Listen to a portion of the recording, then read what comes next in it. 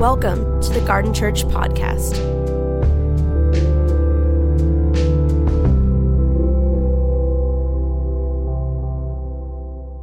I love you guys, and I mean that sincerely. I've just been thinking so much about what's been happening in society and culture, and another week where we are coming to a Sunday grieving a tragedy that is beyond words, and we prayed for it in our gathering this morning, and we're going to continue to pray on Tuesdays. And I just want to say, for those of you that are just processing all of the events that are going on, and you just need a pastor to talk to, would you just email us? We love just to walk with you and help you process the things and point you in the right direction. You're not supposed to do this alone. And actually, that's what this sermon is about today. I want to tell you something. I have a secret to share with you. I was watching City Slickers 1 a couple weeks ago, which I'm dating myself. But I love that movie. And there's like one thing, right? Does anyone know what I'm talking about? Say like the one thing. Raise your hand if you will just age yourself with City Slickers. Nobody's raising their, okay, all right. I want to share with you something I've discovered about the meaning of life. It's a secret to the meaning of life, and it's this.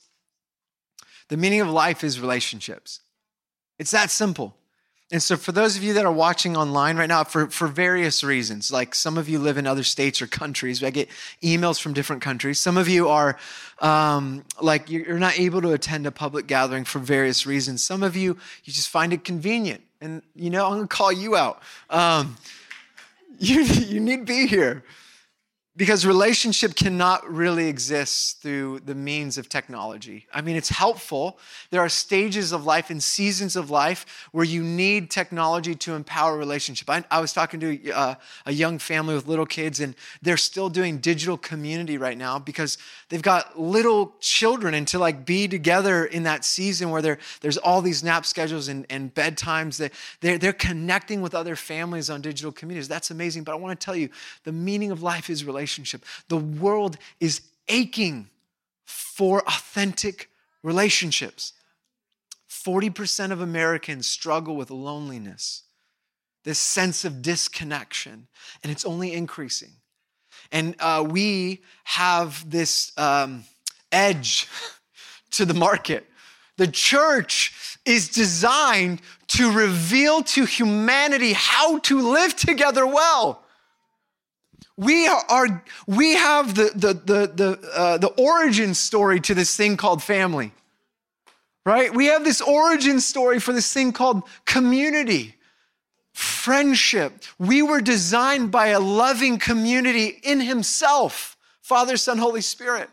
And in that image, he created us, and we were designed to live in perfect, loving union with him and with each other. And obviously that's been separated because of sin, but Jesus, God, throughout history, and then eventually through Jesus, has been restoring what he intended for creation. Perfect, loving relationship with each other. And I want to say that what I'm going to talk about today is how the Holy Spirit empowers community. You see, the Spirit empowers the church to flourish again, to thrive as a future revelation of what all of creation is supposed to look like together. We, as the body of Christ, are designed as a sign for the world to see what it looks like to live in God's original creation. Now, I know that's hard to believe because church is where you go to get hurt. I mean, the church hurt, the podcasts, the documentaries, the realities that we cannot just push off as a podcast, but the experiences collectively that we have from previous churches, from Garden.church.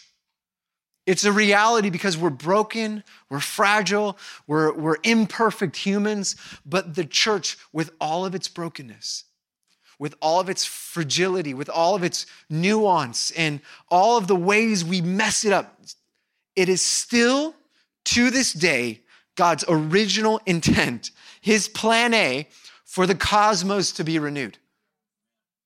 There's no other organization in history. There's no other human movement in history that has done more good for this world, brought more sustainable transformation than the church.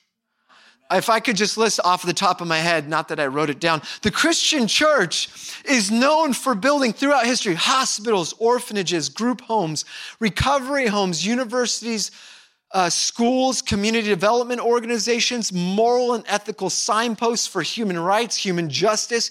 Christian organizations around the world throughout history have worked to end poverty, slavery, human trafficking, and the list goes on and on and on.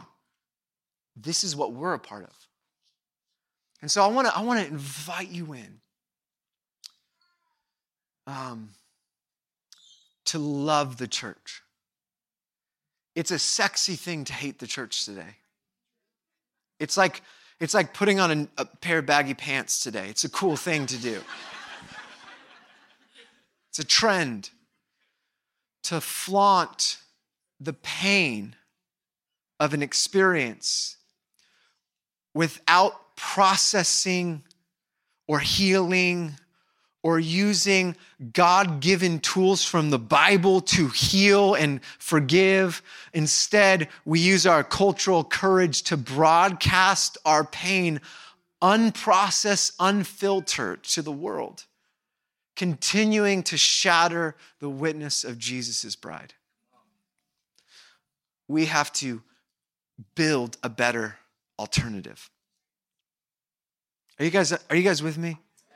Like it's easy to criticize. It's hard to build something different. Someone says the best critique of the bad is the practice of the good. So let's just stop criticizing the bad and let's just build something better. So I want to give you tools for that today. Strategy for this. But let's go to this passage, which should be familiar in this church. It's Acts chapter 2. I just want to paint this picture, and then I'm going to give you a ton of practical things today. But I'm going to anchor this in this familiar text, Acts chapter 2, verse 42. It's from shortly after the church. So we know next Sunday is Pentecost Sunday. It's the day we celebrate the coming of the Holy Spirit on the church. 50 days after his resurrection, Jesus is raised from the dead. He says to the disciples to wait in Jerusalem to be filled with the Holy Spirit. They're filled with the Holy Spirit. And then the author of Acts, the writer Luke, records this. So Acts 2, verse 42, it says this. They devoted themselves to the apostles' teaching and to fellowship, to the breaking of bread and to prayer. Everyone was filled with awe at the many wonders and signs performed by the apostles. All the believers were together and held everything in common. They sold property and possessions to give to anyone who had need. Every day they continued to meet in the temple courts. They broke bread in the homes, I'm reading over here, and ate together with glad and sincere hearts, praising God and enjoying the favor of all the people. And the Lord added to their number daily those who were being saved. In this little snapshot of the early church, there's like a nucleus in here that I believe is the ingredients, the recipe for a gospel movement. Now, what you have are some amazing concepts, ideas, a window into the first century church. Within a couple of chapters from here, the church already has major issues. So the early church was not perfect. So get that out of your head. The early church was not just small groups. Some of you are all about house churches. I'm all about house churches. I've been leading a small group of some kind for 19 years, over half my life. 19 years I've been doing it because I believe you cannot, in my opinion, you cannot be a follower of Jesus without some type of small community, which we'll talk about. But in this passage, we see this like nucleus for what it means to build a gospel movement, what it looks like to build the alternative in the future. The problem is this: most of us don't have a healthy example of biblical community in our lives. Most of us have the unhelpful examples. Like if we are going to paint a picture with our experience, what not to do, we have plenty of colors to use, right? But if you were to say, how many of you have experienced this biblical community marked by the New Testament characteristics in the Holy Spirit, there would be less of us in the room. The commonality is brokenness. So I want to paint your imagination with what biblical community is and the requirements for building it today. You guys good with that? So here are a couple of points that I'm going to go through biblically. Number one, so as we define what biblical community is and how to build real, authentic community, here's what we're going to do. We're going to define it first. Biblical community first is what you were made for. I want you to write this down. Humans are neurobiologically hardwired for community. In your DNA, in your brain chemistry, in the design, you're made for relationships. The authors of the book, The Relational Soul, says this: at the core of our being is this truth. We are designed for and defined by our relationships. We were born with a relentless longing to participate in the lives of others. Fundamentally, we are relational souls. We cannot not be relational. We cannot exist well without connection and communion with another. So science proves that loneliness in your life is as bad as smoking cigarettes, as harmful to your health as stress.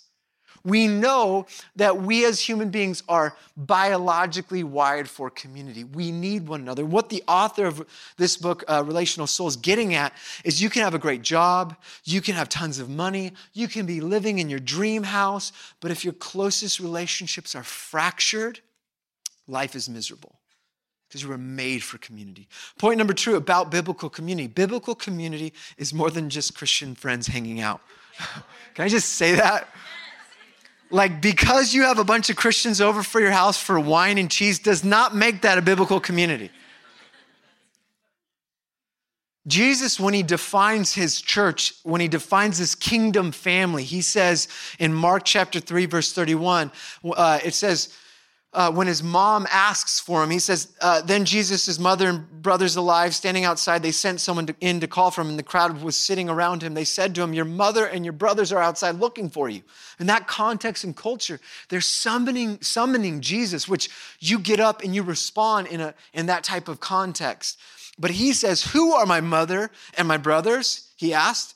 Then he looked at those seated in the circle around him and said, here are my mother and my brothers. Whoever does God's will is my brother and sister and mother. Jesus redefines family, the institution of family, in a familial context, in a context that held honoring your mother and father so high as those who do the will of the Father around you. In other words, Christian community displaced biological connections in the first century. Still to this day, there are places where to become Christian is to reject your family and be hated by your family. That's what's expected of Christian communities. This new type of belonging based not on we agree upon the same things, we agree upon one thing: Jesus is Lord.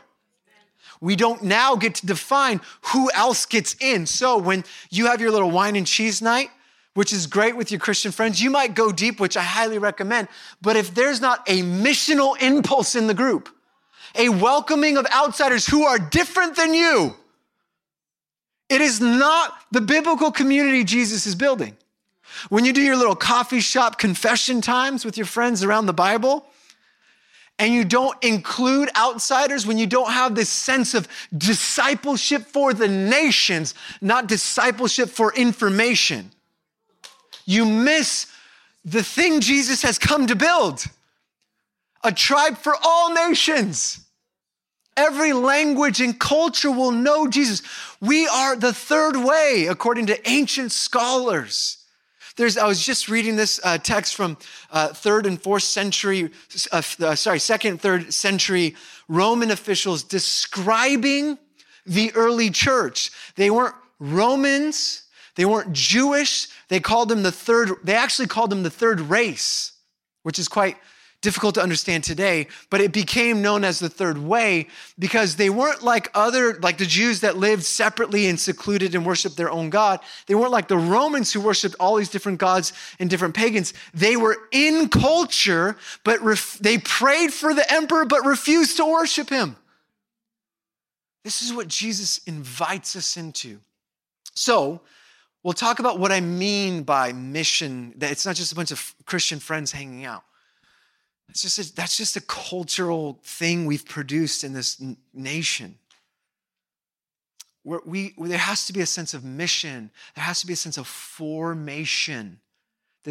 We don't just exist to hang. We exist to become more like Jesus. We exist to shape creation to become more like heaven. Are you guys good with this? We should absolutely do wine and cheese night. Just give me the invite. I'm for it. But don't call that your church, right? And this is what we've done. We've made Jesus like wine for connoisseurs, not water for the thirsty. And some of you have forgotten how thirsty you once were. So when Jesus builds his community, it's defined by this mission of the Father's will. Biblical community is the context. Listen to this. Biblical community is the context for discipleship and transformation. You've heard this before here. There are 59 one another's in the New Testament, commands for the church to live towards one another.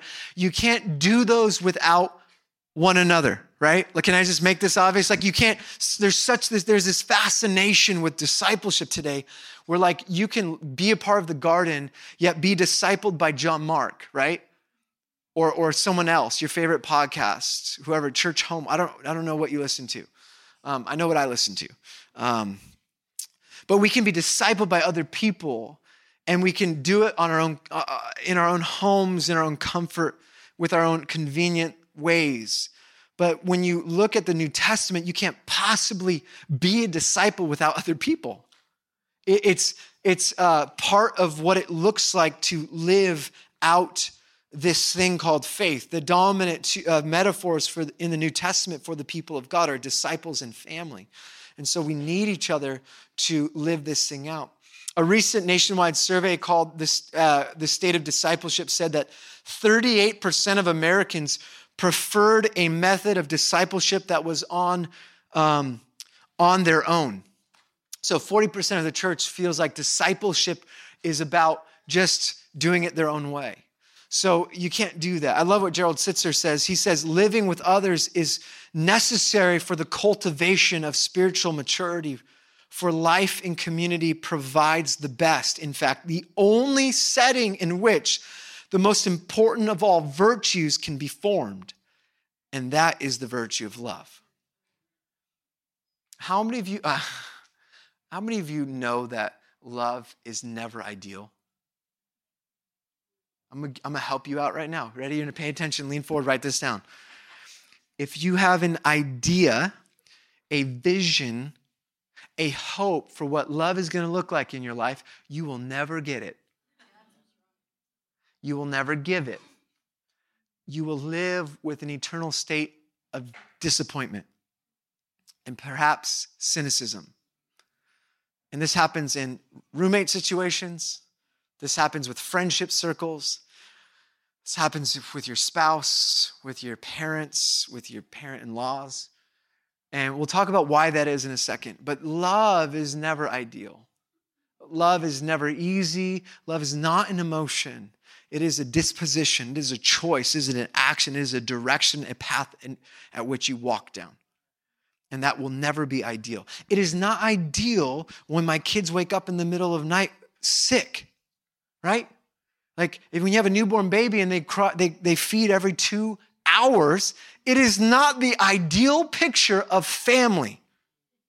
The ideal picture of family is quietly napping for 2.5 hours. Feeding goes perfect. They don't cry when somebody makes a weird sound. Like there's all sorts of idealization you have around becoming a new parent. And all of those go out the door when you give birth. True story. Am I right, parents? Apply that to any form of community and you will have the same breakdown. Discipleship, community is the context for discipleship. If the goal of our discipleship is to become a person of love, that will never happen outside of the church. And it will never happen outside of, in some kind of pseudo community where we attract the same kinds of people. Or gathering what I call the anti-community of gathering around grievance and pain. What's real cool today, now, grief groups are different, but there are so many communities forming that are anti-communities and establishments based on wounds, based on critique of the church, critique of their previous experience. And they find these little groups and they get together and they all share the same pain. And let me tell you something, that group will end. It will not sustain. And if you start a church out of that, woe to the community that leads it and finds it, because it will be defined on a singular purpose to not be what they once were, to not heal from their wounds. I mean, you look at all the, I'm going to stop there. I have a whole lot. So when we talk about transformation, we're talking about spiritual formation. Slow Church says spiritual formation, I'm just going to skip this. This is a great, for the sake of time. Community is the context for transformation. You will become like the people you hang out with. In the same way you will think and vote like the algorithms you are attached to, whether you know this or not. Your social media feed is a curated AI and algorithm that feeds you what you want, whether you like this or not. This is the world we live in. The same is true with community. It's just human nature. You will be a part of a group and you will become like those people. So if you hang out with idiots, you're going to become an idiot. You're like, whoa, that was really harsh. Okay, let me read the Bible. Proverbs says, walk with the wise and become wise, for a company of fools suffers harm. Proverbs 14 says, stay away from a fool, for you will not find knowledge on their lips. 1 Corinthians 15 says this way, do not be misled. Bad company corrupts good character. All right, next one. Biblical community for the sake of time. I've already been preaching for 23 minutes. Is that right? Man, this fly-bys when you're having fun. Okay, biblical community makes life better. Biblical community will make your life better. Ecclesiastes 4:9. Two are better than one, especially when you're moving from a house to another house. How many of you know two is better than one? It's just obvious. Okay, I get it, Solomon, the wisest man on earth. Okay, yes. If you're moving a mattress, good luck doing it on your own. That's the point. Because they have a good return for their labor. If either of them falls down, one can help the other up. Life is better when you journey with community through the highs and the lows. The next part of that says, but pity anyone who falls and has no one to help them up. I have been leading this church for about 14 years, unofficially, when we were a Long Beach project. And I have done a lot of weddings. And I can tell you consistently there's a theme for those couples who end in divorce, which there have been loads for lots of reasons. But if you were to diagnose where the problem began, obviously it began before they got married. But where I've seen couples break down faster than anyone else, it's when they leave community. I can see it all, like they were in a house church or they were in a small group and then they opt out because life required something else from them. They got a career and they couldn't make it. They had a new child. This is what I see so often with new families. You go into this season where it is absolutely chaos when you have a new child. And then you have a second one. It's like you're just already drowning and then they hand you a child while you're drowning and it's chaos even more. And you think, I don't have capacity. And the truth is you can't not do it. So find a way, like a digital community, find a way to stay connected to biblical community because of what it will do. It will empower you to stay grounded. True biblical community, which we'll talk about how that looks and plays itself out. But what I've seen is that when you opt out of meaningful community, you are exposing yourself to the world. You're exposing yourself to influences of other people that will shape the outcome of your relationship. I want to be in a community that calls me out. I have that. I have a staff team. I have an elder team. We have a community that truths one another. And it's hard to stay in that posture. But if you don't have it, I've seen it. It's like this Proverbs of you fall down and no one's there. So when you have a crisis, who's there for you? If you're part of a network of communities in our church, a house church, a missional community, there's people there that come around you in that crisis. When you're sick, they're dropping off meals. When you have a baby or you're suffering, they're dropping off. They're doing a meal train. They're showing up to your house. When Alex and I were going through a really hard season, I had my mom and a community coming. We wouldn't let people inside because we were afraid of sickness. This is years ago. And they just stood across the street praying for us. I would see my mom just pacing back and forward with a couple other women, and they were just covering us. And I didn't talk to them. I just knew I was being covered. Do you have that? I'll tell you this, if you don't, which many of us don't, life's just harder. You need to press in, which just gets me to my point 5 about biblical community. Biblical community is preventative.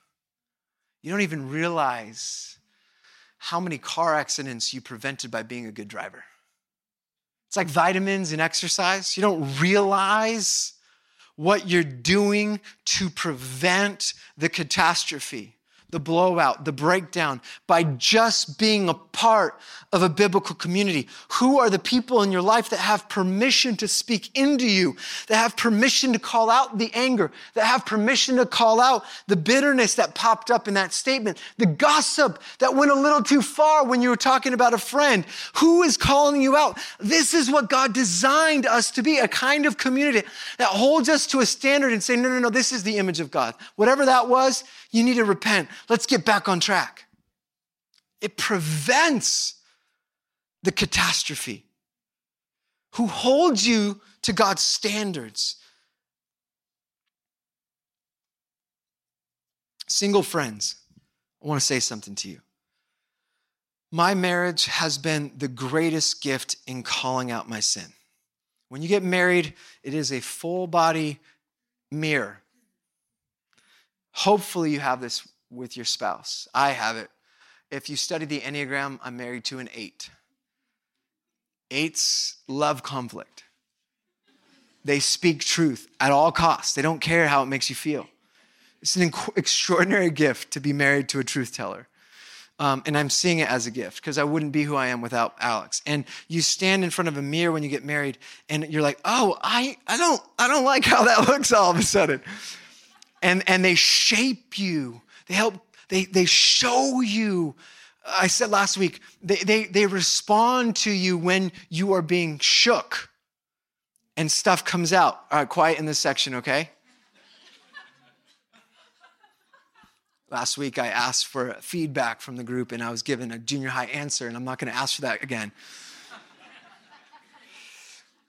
Single friends, I want to tell you that when you get married, if that's your goal, that doesn't have to be the goal. That's not the goal, by the way.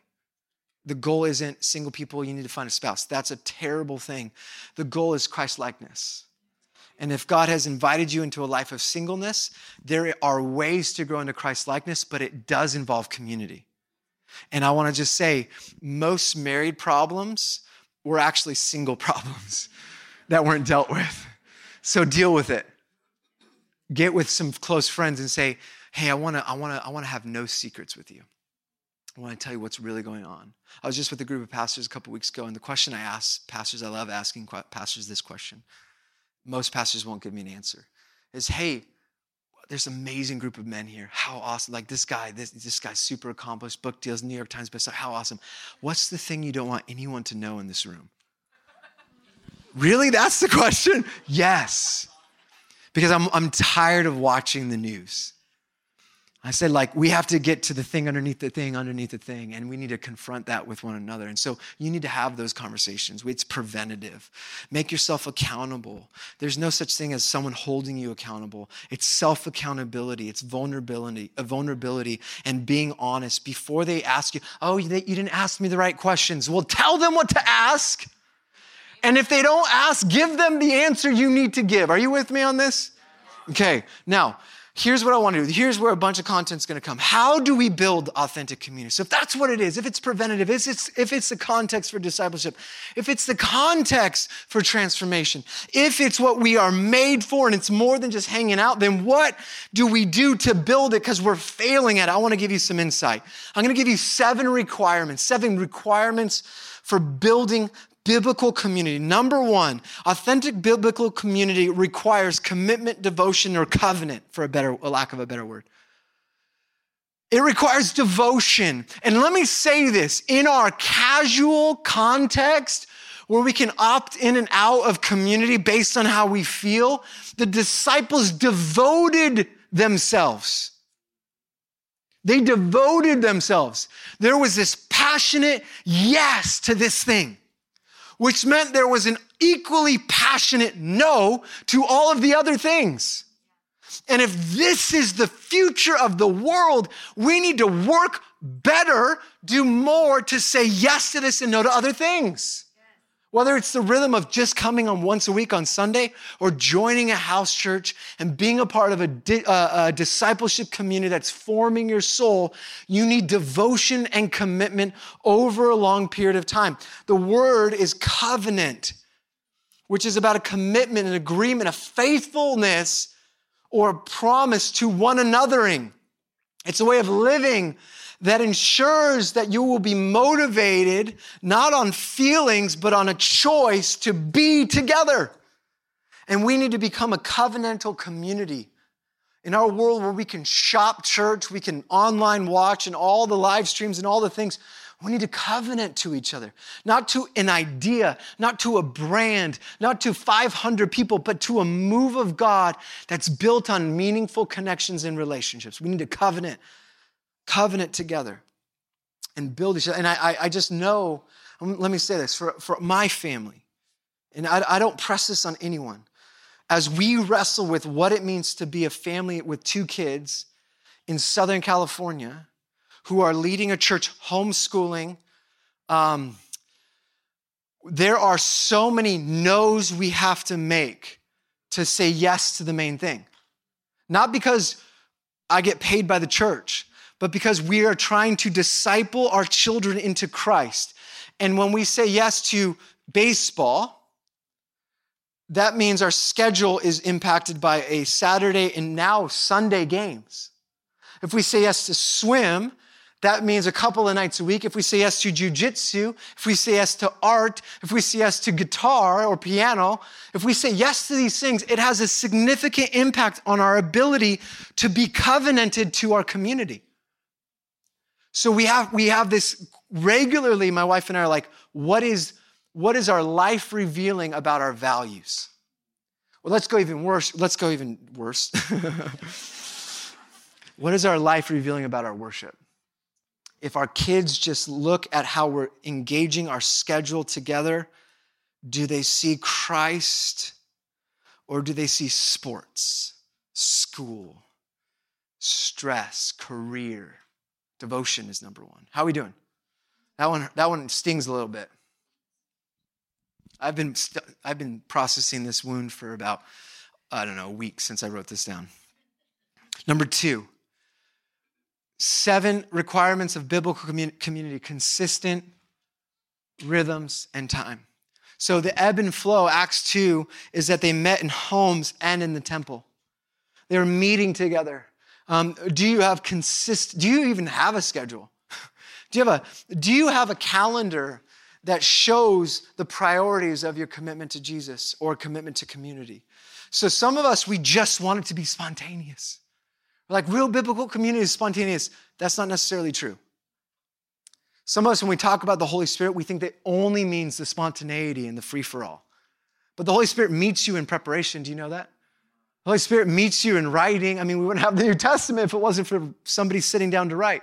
So when it comes to community, you do need to set up rhythms of engagement. 168 hours a week. How many hours a week do you give to being a part of the body of Christ? The bulwark of truth, the household of God, the living temple of the Messiah King, his bride. So I don't know about you, but for us, it's a midweek, it's a Sunday, it's connecting with our community, it's regular times, and it's hard to maintain all the time. But that's why you need to see this as an intentionality. If you want the ingredients for biblical community, ask yourself, do you have a set time where that is taking place? Outside of Sunday. Are you guys okay with this? I feel like you got real quiet. I wasn't planning on that. But maybe we're exposing the things for why we're so upset about not having community. Right? Number 3, if you want it, if you want, one of the requirements for biblical community is investment. I like to say, if you wait, it won't be there when you need it. It's like retirement, right? If you don't, or life insurance. If you don't invest now, it won't be there when you need it. If you don't start now, sowing seeds of relationship, if there's a tragedy, you expect people to show up but have no relational investment. Do you know what I'm talking? So it's easy when, for example, there was a crisis in January where we lost a dear friend, a mother in our church, and it was tragic. There's a house church that she was in, and that house church was like, without missing a beat, took care of the kids, got them beds and needs required for them to stay with the sister, was enabled to provide groceries and childcare and school drop-offs. Some of you are still doing it because Stephanie invested her life with the community. And when crisis came to her family, the community was like, you're my family. I can't help but do this. Sometimes crisis comes and people email us and they want support, and we will support, but there's no investment into a community. So it's just like throwing a dart against the wall. But when you've lived with a bullseye, your community comes around, they know exactly what to hit. Does that make sense? That we ache for meaningful community, but we just keep our options open. And let me say this about investment. I think there's 3 levels of investment. I don't have this written down, but this is how my wife and I engage people in when God puts them on our hearts. So the first level is just to include people. If you want to build biblical community, you want to extend your friendship circle, just include people in what you're already doing. Hey, I'm going to the Bay with my kids. Just announcing it. Come if you want to come. I do this all the time. If I'm doing an event, I don't ever do something alone. I'm always throwing out a text message to friends in our church, say, hey, we're going to be at the beach, just come. We're thinking about getting away. You want to go with us? Like we just include them in our plans as a little family. That right there will open up the door. You don't realize that doing that for other people is a great gift to them, let alone to you and your family, especially if you're the dad that has to go and play with them alone at the beach. If there's other kids, it makes it a lot easier. I'm just saying. Another little secret about life. You're welcome for that. Number 2 is to invite. So first, just include them into what you're already doing. The second is invite them uniquely. Be like, hey, why don't you come over for dinner? Hey, you want to go out for coffee? Let's just get some one-on-one time. I want to invite you into my life. Include them, like going to the movies. Include them into the movies. Invite them specifically. And the last one is to choose to invest in them.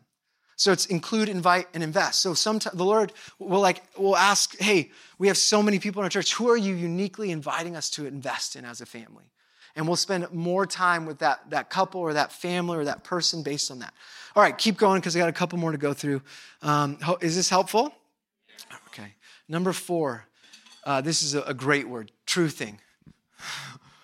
7 requirements of biblical community. Telling the truth, I don't like that. Truthing one another. So many of our problems today exist because niceness is an idol. We publicly agree and privately disagree. We publicly say, yeah, I'll be there, and then privately text or just don't show up and ghost. We cannot possibly be the temple of the living God by saying one thing and doing another. You know what happens in the church right away when that happens? Ananias and Sapphira. God just judges them, 2 people die. That's a whole other story. That's why we got these rugs up here, right? Just in case. Bring your gift to the altar, drop dead. Pastor John, roll him up. Let's bury him. That's the New Testament. You're like, don't talk about that Old Testament. No, that's the New Testament. It's after Acts 2. Truth one another. Showing up with honesty, choosing to be your real self and not hiding. It means having hard conversations and pressing into conflict.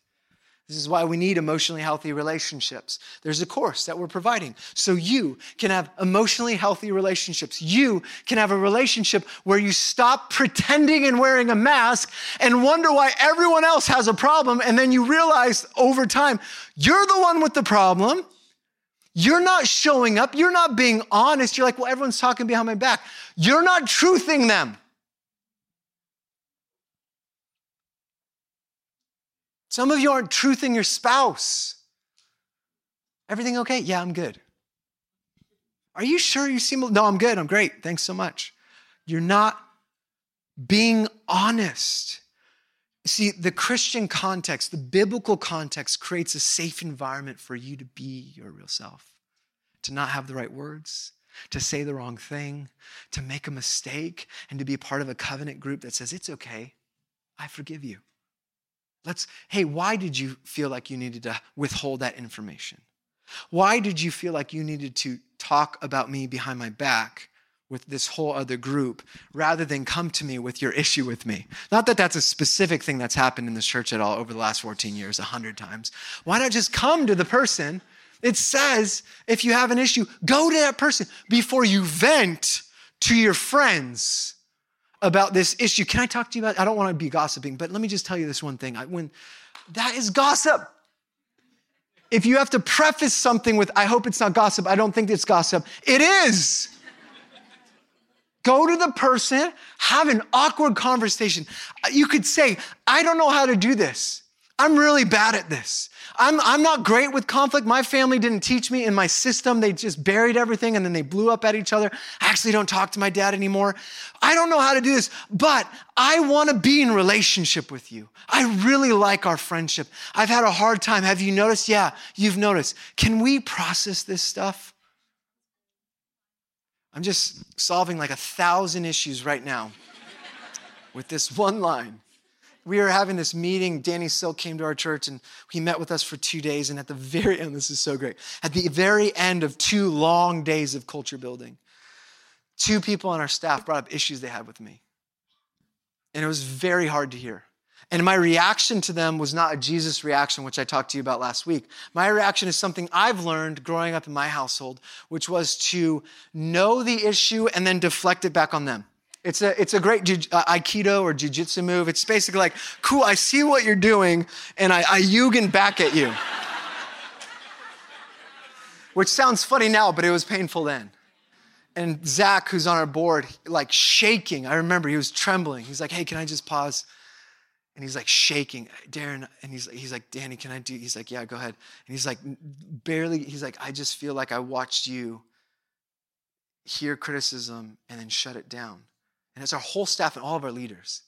And I was like, I see that. How you get, no, I didn't say that. I was like, you're right. If we want to build a culture of healthy relationships, because success in the kingdom is healthy relationships, it starts with me reckoning. Thank you. Hey, let's go back. I apologize. Let's process this.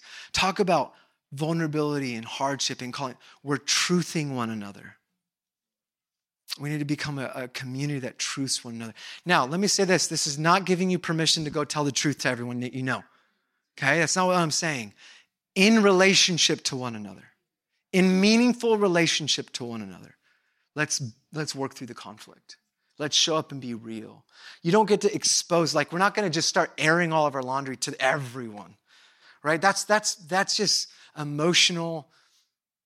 I'm not going to use the word. That's just disgusting, right? It's letting things out and it's not emotional health. We're going to build emotional health. Okay, number 5, forgiveness. If we want to be a church that builds biblical community, you have to be really good at forgiving one another. I'm going to go fast because we don't have time. We're going to be a church that forgives really well. And that's really hard. Number 6 is humility. You know this passage, Philippians 2, but the only way to build biblical community is not to have the mindset of Christ, although he mentions that, but to have the nature of Christ, which he saw himself as a servant, a bond servant, a slave. that we don't come into communities with, how are you going to meet my need? We come into biblical community with, how can I serve you? Are there needs that I can help serve? That's why we volunteer. That's why we care. That's why we love. Number 7, you have to have intention and purpose and a goal. This gets back to, you can't just be a bunch of Christians hanging out. But if you want healthy biblical community, you have to have the aim to become like Jesus and his mission of the nations. So without that, it says in Proverbs, without vision, the people will perish, right?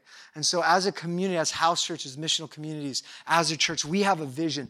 We're not here because we're trying to build a big church. We're trying to transform the cosmos on earth as it is in heaven. We don't exist to meet the needs of our community. We exist to transform the city. And as a byproduct of our vision for transformation in the city and our vision of taking every person and forming them into the image of Christ through discipleship, the byproduct is this beautiful church where needs will get met sometimes. You're like, wait, I don't like this church all of a sudden. Yeah, I'm sorry. There's a lot of communities out there that exist to meet your needs. We are the only institution on earth that exists for its non-members. Think about that. Next time you're like, hey, I want to critique the worship this week, or I really don't like that you're giving the youth donuts, or what. I don't know why you want to critique the church. Like, there's a lot of other reasons, I'm sure. Think about your vision and purpose. Okay, I'm going to end with, here's the things that will destroy the community, and then we'll pray. So I want to talk about the saboteurs of community. Number 1, the lack of commitment in a casual relationship. In our culture, we are formed to be a maybe culture. Not yes and not no, maybe. Number 2, a lack of consistency and busyness. We see that this will destroy biblical community. Your hurried busyness and lack of consistency in community will destroy meaningful relationships unintentionally. Number 3, what destroys biblical community? Shallow and unintentional lifestyles. You keep your life shallow when confronted with your house church. In other words, you don't show up. All the house church pastors are shaking their heads. They're like, when you don't show up to group because you didn't feel like it, the group misses out on the divine encounter of your presence being there as a gift to the community. Oh, but I just don't feel like I was really tired. Well, the cross isn't comfortable, in case you forgot. Sorry about that. That was a pastor joke. Doesn't come with a Wi-Fi. Or it doesn't come with Wi-Fi. I'm just terrible jokes. I'm stopping right now. Number 4, deceit. I was like, beep, beep. Deceit, hiding, dishonesty. We know that. Number 5, bitterness, resentment, unforgiveness. Number 6, I love this one. Expectations, I'm going to read them. Go back. Expectations destroy community. Unclear, unspoken, unrealistic, unconscious, and unagreed upon expectations will destroy community. Dietrich Bonhoeffer wrote this: every human dream that is injected into the Christian community is a hindrance to genuine community and must be banished if genuine community is to survive. He who loves the dream of community more than the community itself becomes a destroyer of the latter, even though his personal intentions may be ever so honest and earnest and sacrificial. The man who fashions a visionary ideal of community demands that it be realized by God, by others, and by himself. He enters that community of Christians with his demands, set up his own law, and judges the brethren and God and himself accordingly. In other words, expectations destroy community. So you have to process the things that you expect. And lastly, self-centered and pride will destroy community. Brothers and sisters, I want you to see that if we are going to become a sign of what's to come, we have to do the work to make this happen. It's not like, hey, do the work like a sermon series. It's not like do the work like I I'm going to show up to a course and I'm just going to get some information and then it's going to be peachy and it's going to be great. Do the work means you as a follower of Jesus need to recognize that if you want this thing called meaningful relationships in biblical community, you have to build it. You have to be a part of architecting the future church. It's not just for preachers with sneakers. It's not just for preachers or sermons or institutions. It's the people of God putting it on display. So I don't know about you, but I know this. So many people here are hurting from wounds of community. So many people out there are hurting because of wounds they carry from broken communities. We can't deny that we've hurt people here, that some of you have hurt people in this room. But what we can do moving forward is not just heal and forgive, but we can build something better together. Amen? All right, can we stand and we'll worship?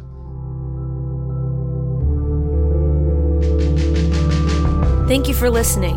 For more information, please visit garden.church.